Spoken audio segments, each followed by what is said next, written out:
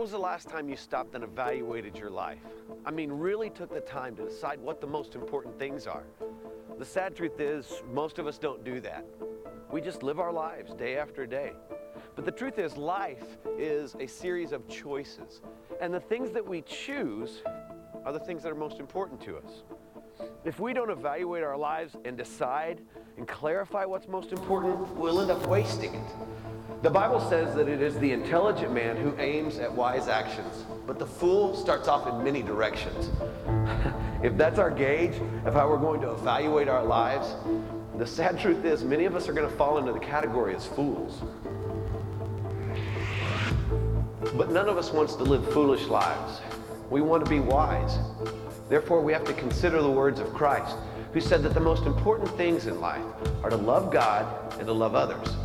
In evaluating your priorities and clarifying what the most important thing is in life, we have to use that as our measuring stick. But we have to choose. God doesn't decide for us that we're going to have good priorities. In fact, Job said that we can choose what sounds to listen to and what taste we want in food, and we should choose what is right. But first of all, we must define what is good. What is good in your family?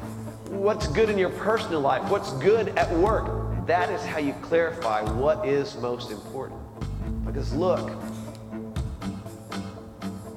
when you consider your life, the question of whether you're going to waste it or use it, it all comes down to whether you've clarified what's most important. Because when it's all said and done, your life, just a dash between two dates.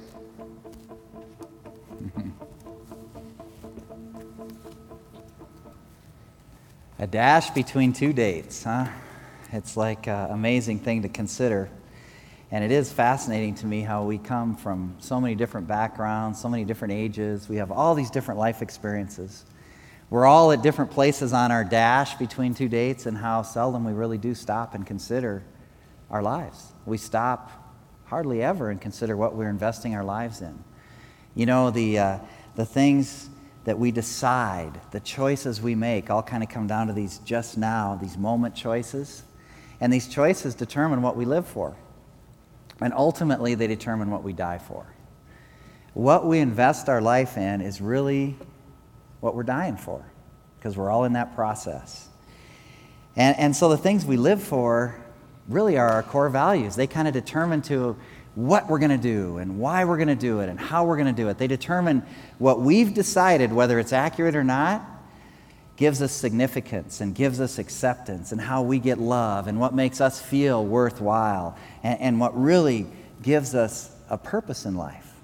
And even if we consciously think about these things or not, the truth is, where we invest our lives, the decisions we make, are determining ultimately what we're willing to die for. These things, these core values, I call them our treasures, but these are our beliefs that really drive us. And you know, honestly, you can sit and talk with anybody for 10 or 15 minutes and you can find out what they treasure. It doesn't take long. Find out, do you treasure your kids, your marriage, your family? Do you treasure your house? Do you treasure your education, your travels, your leisure? Do you treasure your body, how you look? Do you treasure, as a politician, politics? Do you treasure religion, if you're involved in religion? Do you treasure, as a patriot, your country? What do you treasure? What drives you? You see, we all have things, and what we treasure is really what we're living for. So over the next several weeks, I'm going to invite you to join me on a treasure hunt, and I'm going to encourage you to kind of ask God to clarify what your treasures are, what you're investing in. And we're going to look at, like, as a church, what we treasure, okay? And you know, you are the church. And so if you look at the things that we treasure as a church, and it's not the same as what you treasure, you're going to be frustrated by every decision that's made here. And on the other side of the coin, if it's the same values that you treasure, you're going to be the implementer and the initiator of these decisions that are made, because it becomes just your life lived out, because you are the church. And so it's really important for us to stop and evaluate, what do we treasure? What do we live for? What drives us? And we're going to look at that as a church. Now, Pat and Bill have graciously kind of agreed to give up one of their weeks of preaching over the next several weeks, and we kind of moved the schedule around a little bit, and God just kind of compelled me to go through this series. But we're not changing our preaching team or our schedules. As a matter of fact, this fall we're going to start a series on the life of Paul, which will be really awesome, and we're going to continue on with the team. We're just blessed. I'm totally blessed by those guys. So it's been a lot of fun through that. But just now, let's pray. Father, we come to you, and we come just seeking you. We come desperate for you.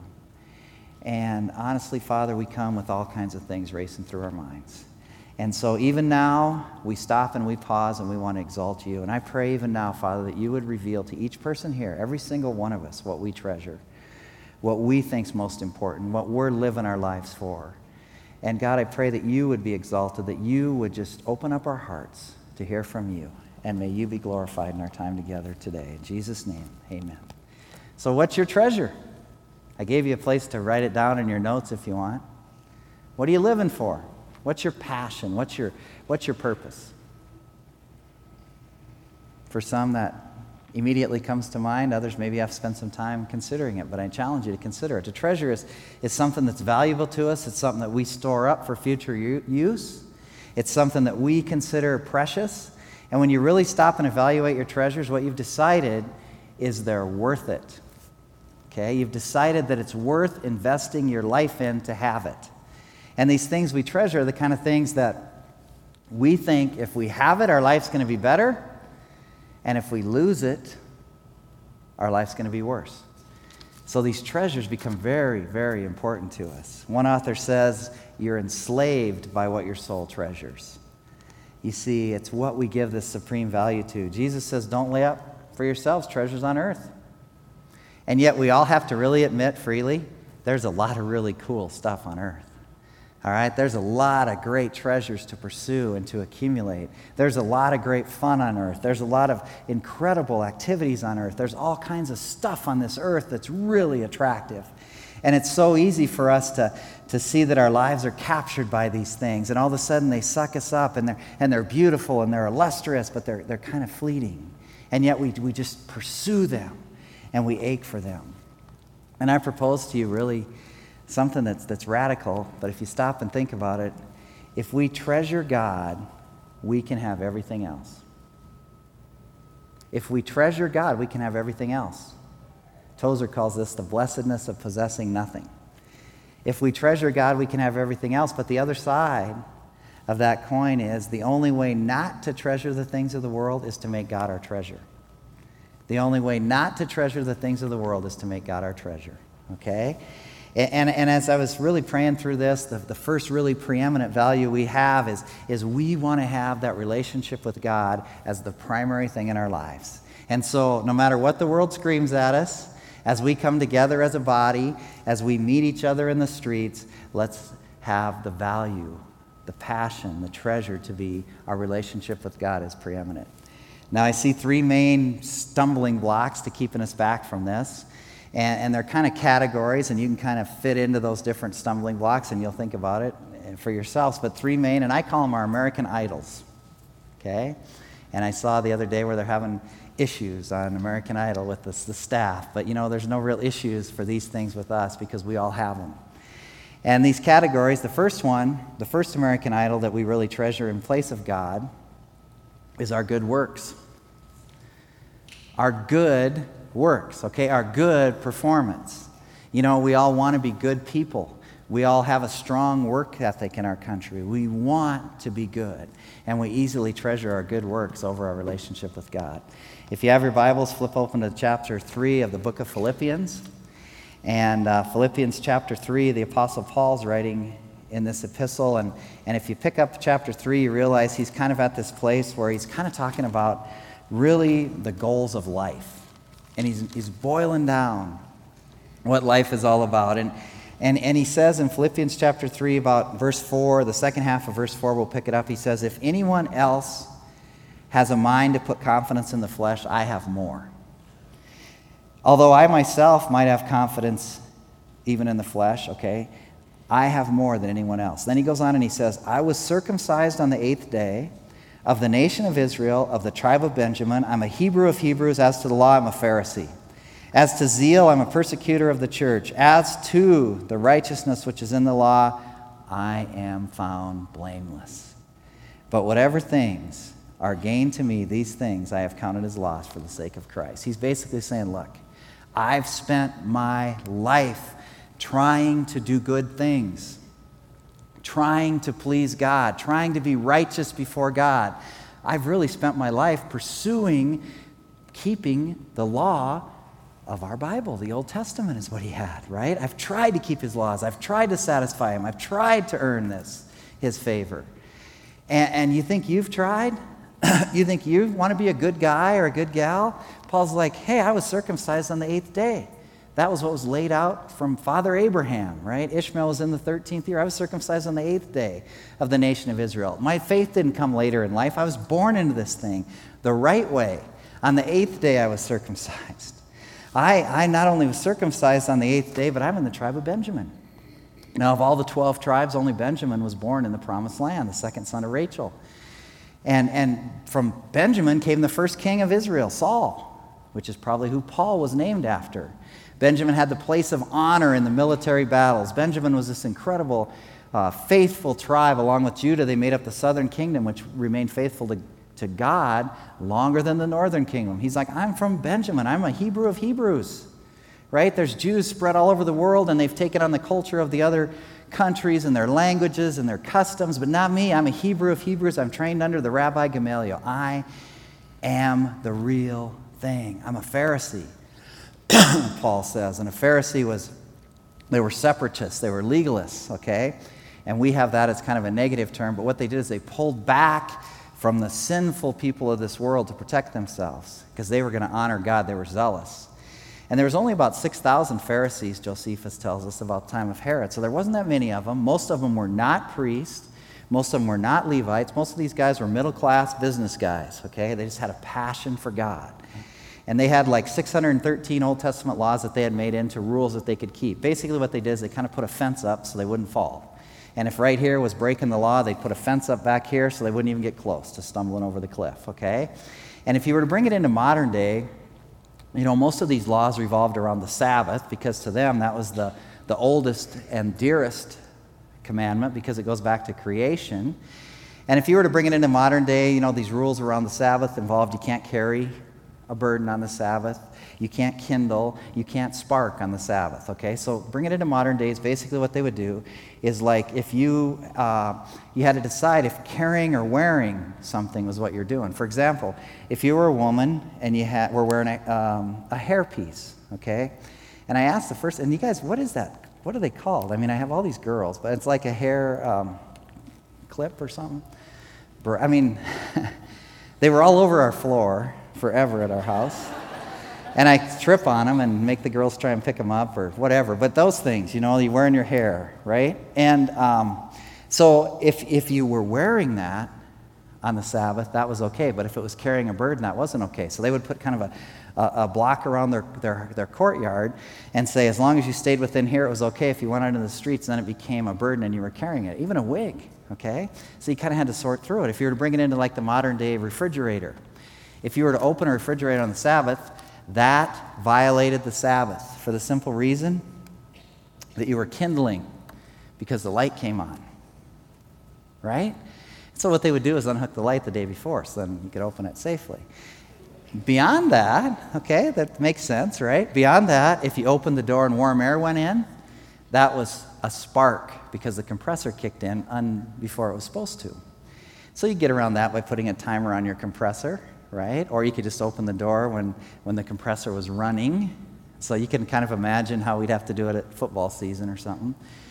You'd have to have like a guy stationed by the fridge and just kind of listen for the compressor to go on so you can get your stuff out, right? Because you didn't want to violate the Sabbath.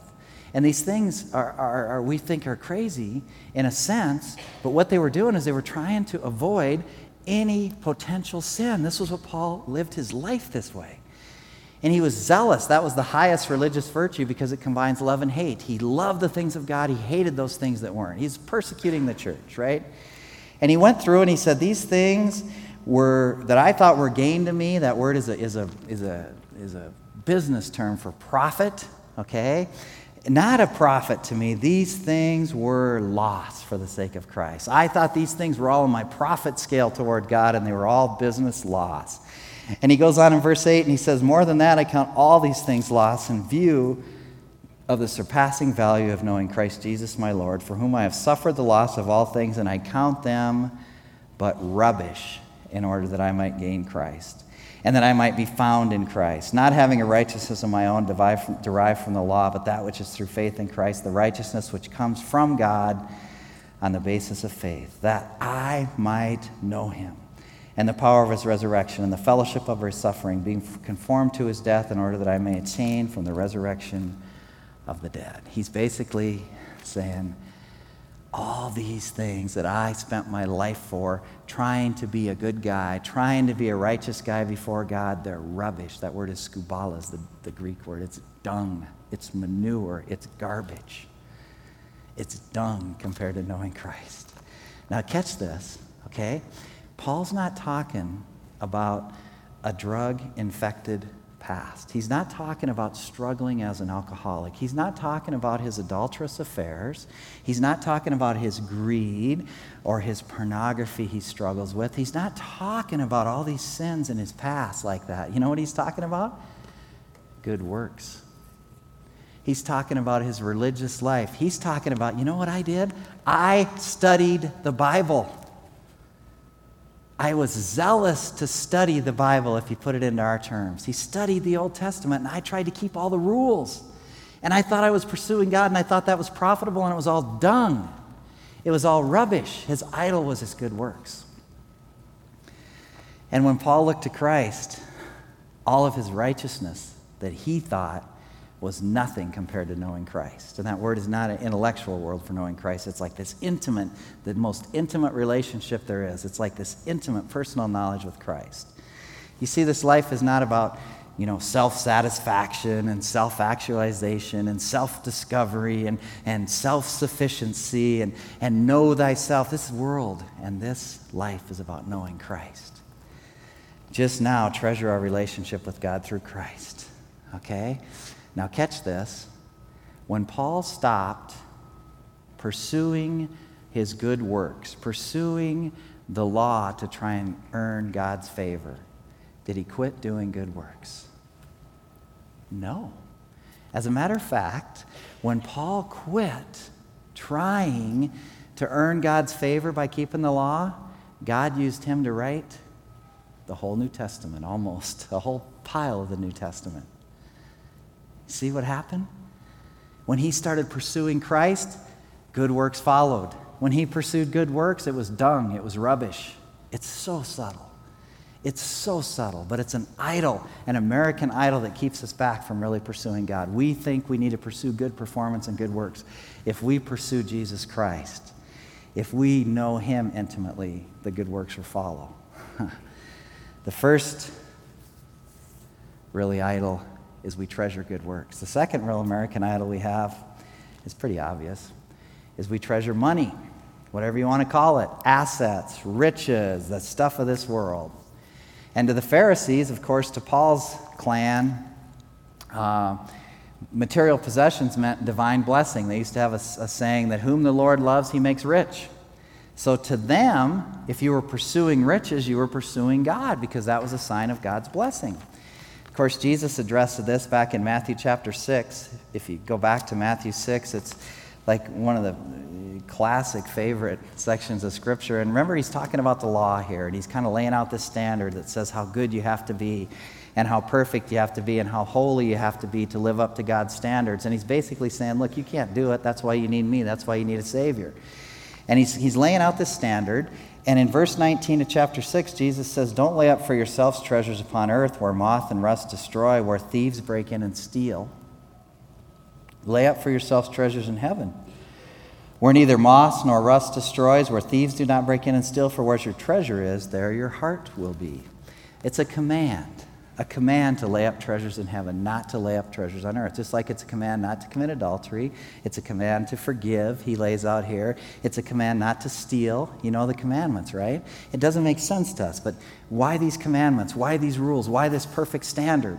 But ultimately, when it's all stripped away, the reason he gives us the standard is because if we don't follow it, it hurts us. And we struggle with this because we think, why could all the treasures of this world hurt me? It's good stuff. Why does it hurt me? God made all these delightful things in our world. They're incredible. But they're meant to be external. God was meant to be our treasure. Tozer says, within us is to be God, outside are the thousands of gifts that he has given. And yet sin comes along, and the words that come into our vocabulary is, that's mine. I want that for mine. I want my. And everything becomes mine and mine. It comes in and it takes the place of God in our lives. And pretty soon we're subtly investing our lives in this stuff. We got this limited time on earth, and we're investing it and accumulating what's mine. This stuff, this gold, this possessions of this world. It's futile. Now, savings are not bad, okay, but they don't have ultimate worth. They don't have ultimate worth. When you walk through the cemetery and you see all the graves and all the people who are buried there, where they lived on earth, how much money they had, how much they accumulated, matters nothing to God or to them. It matters to their kids and their family, but what they gave, what they shared, are the things that have value. And we treasure this stuff. We treasure this money for several reasons. I just give you three main reasons. I think we treasure money for significance. Because in this world, those who have money, those who have assets, it determines where you live. It determines what you do for fun. It determines your leisure. It determines your friends. It determines the things that you can do on this earth. So it gives us significance on this earth. We treasure money to make it mine for power. Those who have assets, those who have resources have power over those who don't in this world. We treasure money for security. We think that if we can just have more money, more assets, more things of this world, we're going to be secure. But it's an illusion. It's an illusion because you know what? There's no guarantee that we don't drive out the parking lot and it's over. And if our security or our significance or our power is based on the stuff of this world, it's fleeting and it's gone. Tim Keller wrote a book called Counterfeit Gods, and he really digs into this in a lot of different ways. And so if you want an interesting read to continue the process, I challenge you with that. But for me, this has been a horrible process, okay? And what's been horrible is I realized painfully God has made it aware. It hasn't been soft. For me, that money was my security, okay? And that I was really counting on that money for my security. It's not so much for significance or power. That wasn't really my thing. But for me, it was security, and it's still security. And so to give up my income and my house and my retirement and my stuff for Christ meant giving up my security, okay? And I did it. I thought, well, this is cool. I did it. But what I realized, I didn't really do it. What I realized is I was still holding on to my stuff for security and still struggle with that, trying to somehow believe that God's going to be my security in this world, not the stuff of this world. And yet God, I know, is our provider. He provides when we're 20, 30, 40, 50. I trust he'll provide 60, 70, 80, however long on this earth. And yet there's this constant struggle to think, no. It's not God that's the provider. It's me that's the provider. And our world screams it at us. Our world says, look, if you don't take care of yourself, you're going to retire not in dignity. Okay, you ever heard that? You're going to retire not in dignity. So basically what that's saying is if you don't accumulate the assets of the world, you do not have dignity. So the only people that have dignity in this world are those with money.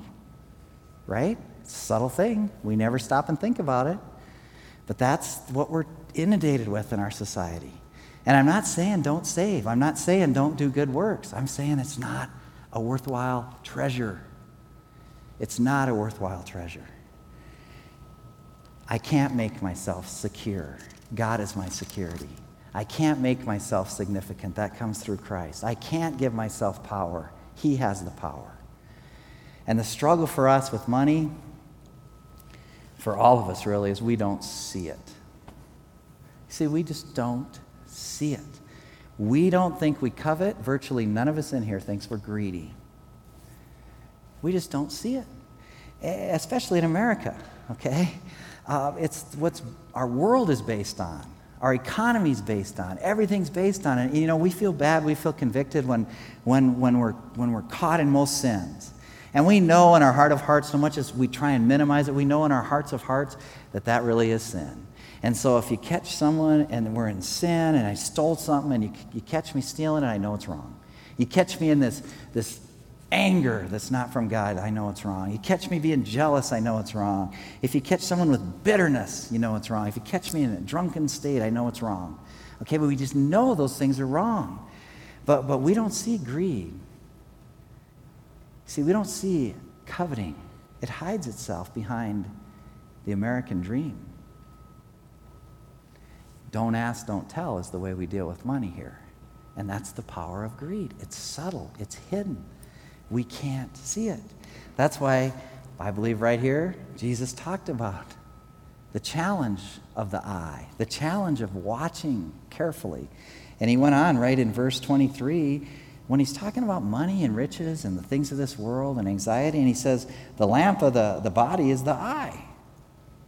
If therefore your eye is clear, your whole body will be full of light.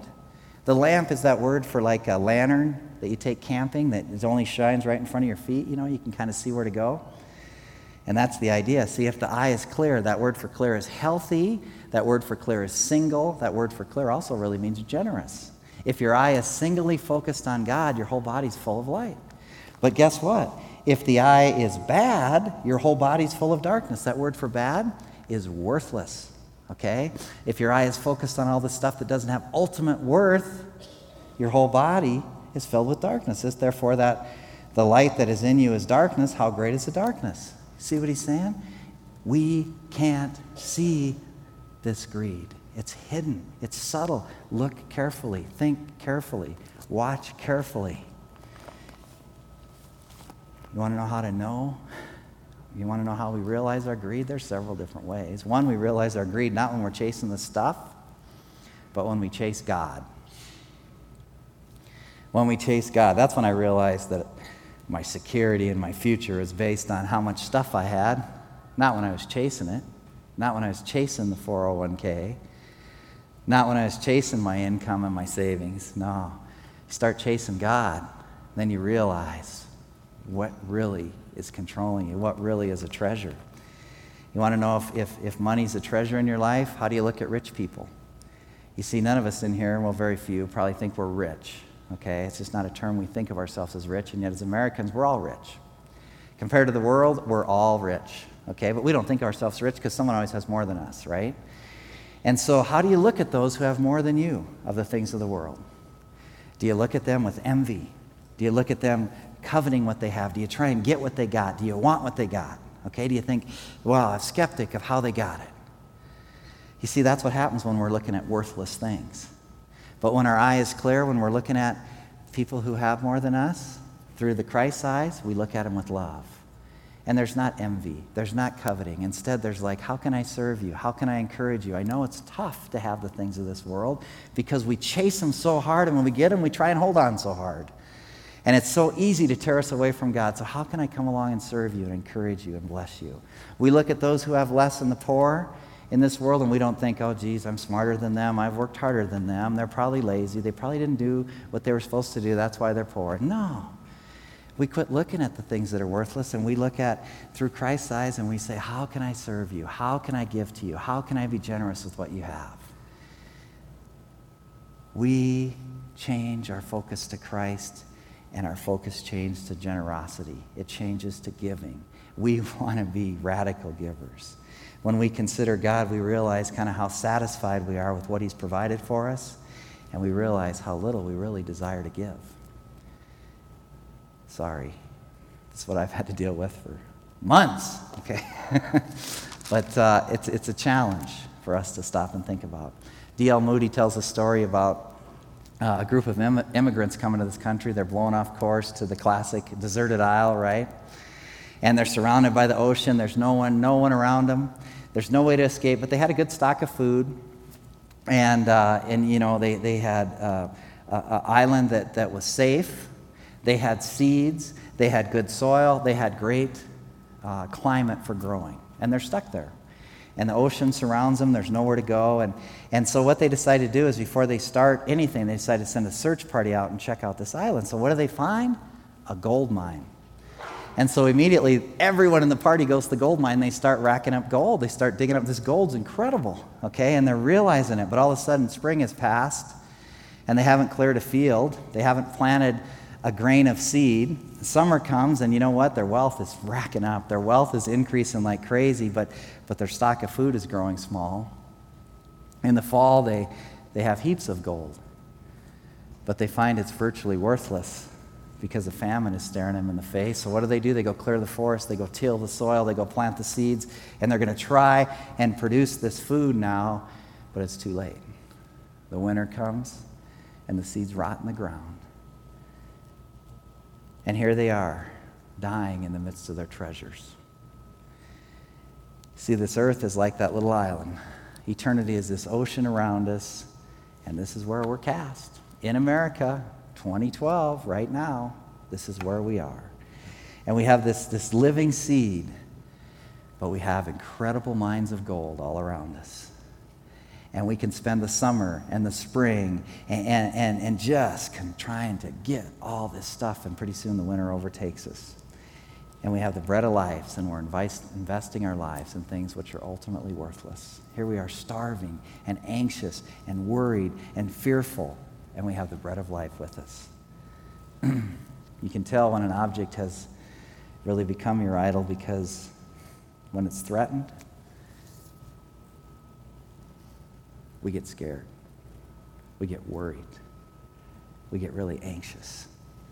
And Jesus lays out the cure there for our anxiety, for our worry. He says, no one can serve two masters. You'll either hate the one and love the other, or you will hold to the one and you will despise the other. You can't serve God and money. And he goes on and he talks about the cure for anxiety, which is incredible. I would encourage you to take and just read this Matthew chapter 6 here. But he goes on in verse 33, he says, seek first his kingdom, his righteousness, all these things will be added to you. You want to know how not to worry about money? Don't treasure earthly treasure. That's verse 19 says, don't lay up for yourselves treasure on earth. You want to know how to not worry about money, not to worry about stuff of this world? Don't treasure earthly treasure. And the only way to do that is to treasure Christ. The only way to do that is to realize that our security and our significance comes from knowing God. That's what Paul learned. He learned to treasure Christ, well-fed or hungry. Just now treasure our relationship with God. Now catch this, there's nothing wrong with good works. We treasure Christ, we will produce good works. There's nothing wrong with having stuff and giving stuff. There's nothing wrong with the things of this world. We treasure Christ, we can freely take or leave the things of this world. The things of this world easily, though, take our focus off of God. They're attractive to us, and it's subtle. And so as I close, I really want to hit the third American Idol here. And just stick with me, because it's the third American Idol that we really struggle with, and it's our human relationships take precedence over our relationship with God. You know, relationships become the most important thing in life, and the ultimate relationship is with God. And just like it's much easier to see our good works than it is to see God work, it's much easier to see the treasures of earth than it is to see the treasures in heaven. It's much easier to see, obviously, the relationships in our lives with each other over our relationship with God. And all of a sudden, those relationships with each other take precedence over our relationship with God, and we become people pleasers. People pleasers, right? And all these people in our lives become our idols. And all of a sudden, we want to get married, and then we're worried about our spouse, and we're worried about our future spouse, and we're worried about our kids. And all of a sudden, all of our time and all of our life revolves around them. And then we're worried about our bosses and our coworkers and our friends. Okay, we're racking up all these friends. We're racking up all this stuff on this earth. And those relationships take preeminence over God. And it's backwards. We think if I can just fix this relationship in my life, then I'll stick God in here and I'll be fine. It's backwards, just like everything else. It's upside down. If we have our treasure of God within us, He will allow us to love those in our lives, and the other relationships will be fine. If we pursue God, we'll be fine with our works. If we pursue God, we'll be fine with our finances. If we pursue God as our treasure, we'll be fine with our relationships. We can possess nothing but have everything. It's upside down. You see, the kingdom of God is built on poverty, not on possessions. It's not built on my good works. It's not built on how much stuff I have. It's not built on my marriage or my friends or my kids. It's not built on that. Instead, the doorway to God begins with my futility, my realizing I can't do this. I need you, God. You want contentment? Have no treasure but God. Be at his disposal. Trusting that he's put you where he wants you, with what he wants you to have for his season and for his glory. Now, what I've wrestled with as we wrap up here, and just stick with me for a couple minutes here, is I've wrestled with, like, why? Why, God? You know, we're not supposed to ask God why questions. We're supposed to ask what questions, right? So, of course, I wrestled with that, too. But I think, you know, God, why should our relationship with you be a core value? Why should that be our treasure? Why should that be what's most important to us? And I thought, you know, obvious reasons. God's the creator. It's all his, right? And you know, he's God, he's holy, he's righteous, he's pure, he's above me. He can turn me into an ash in a second. He's God, he's almighty, right? We know that ultimately every single one of us is going to bow our knee to Jesus Christ in heaven, on the earth, under the earth. Every knee is going to bow. Every tongue is going to confess that Jesus Christ is the Lord. This God is above us, okay? He is holy and righteous and pure. And that's the truth. And I thought, well, is that why he should be our treasure? But what's fascinating about our God is he doesn't ever enforce that on this earth. He doesn't say, you will submit to me or else I'm going to turn you into an ash, right? He doesn't say, you will make me your treasure on earth or else I'm going to take everything away from you. Instead, he leaves us perfectly free to choose amongst all these American idols. He gives us the choice. And he allows us to choose what we want. He doesn't make us make him his treasure. Why should God be our treasure? Because you're his treasure. That's why. We are his treasure. Now think about this. Jesus Christ had everything and has everything. It's all his. Every relationship, every possession, every ounce of glory, all power, all might, it's all his. It's all God's. And any one of us, we could throw together all things we've measly accumulated on this earth, and it's nothing compared to what God has. Nothing. Not even significant, okay? God has everything. And so what did Jesus Christ do with his treasure?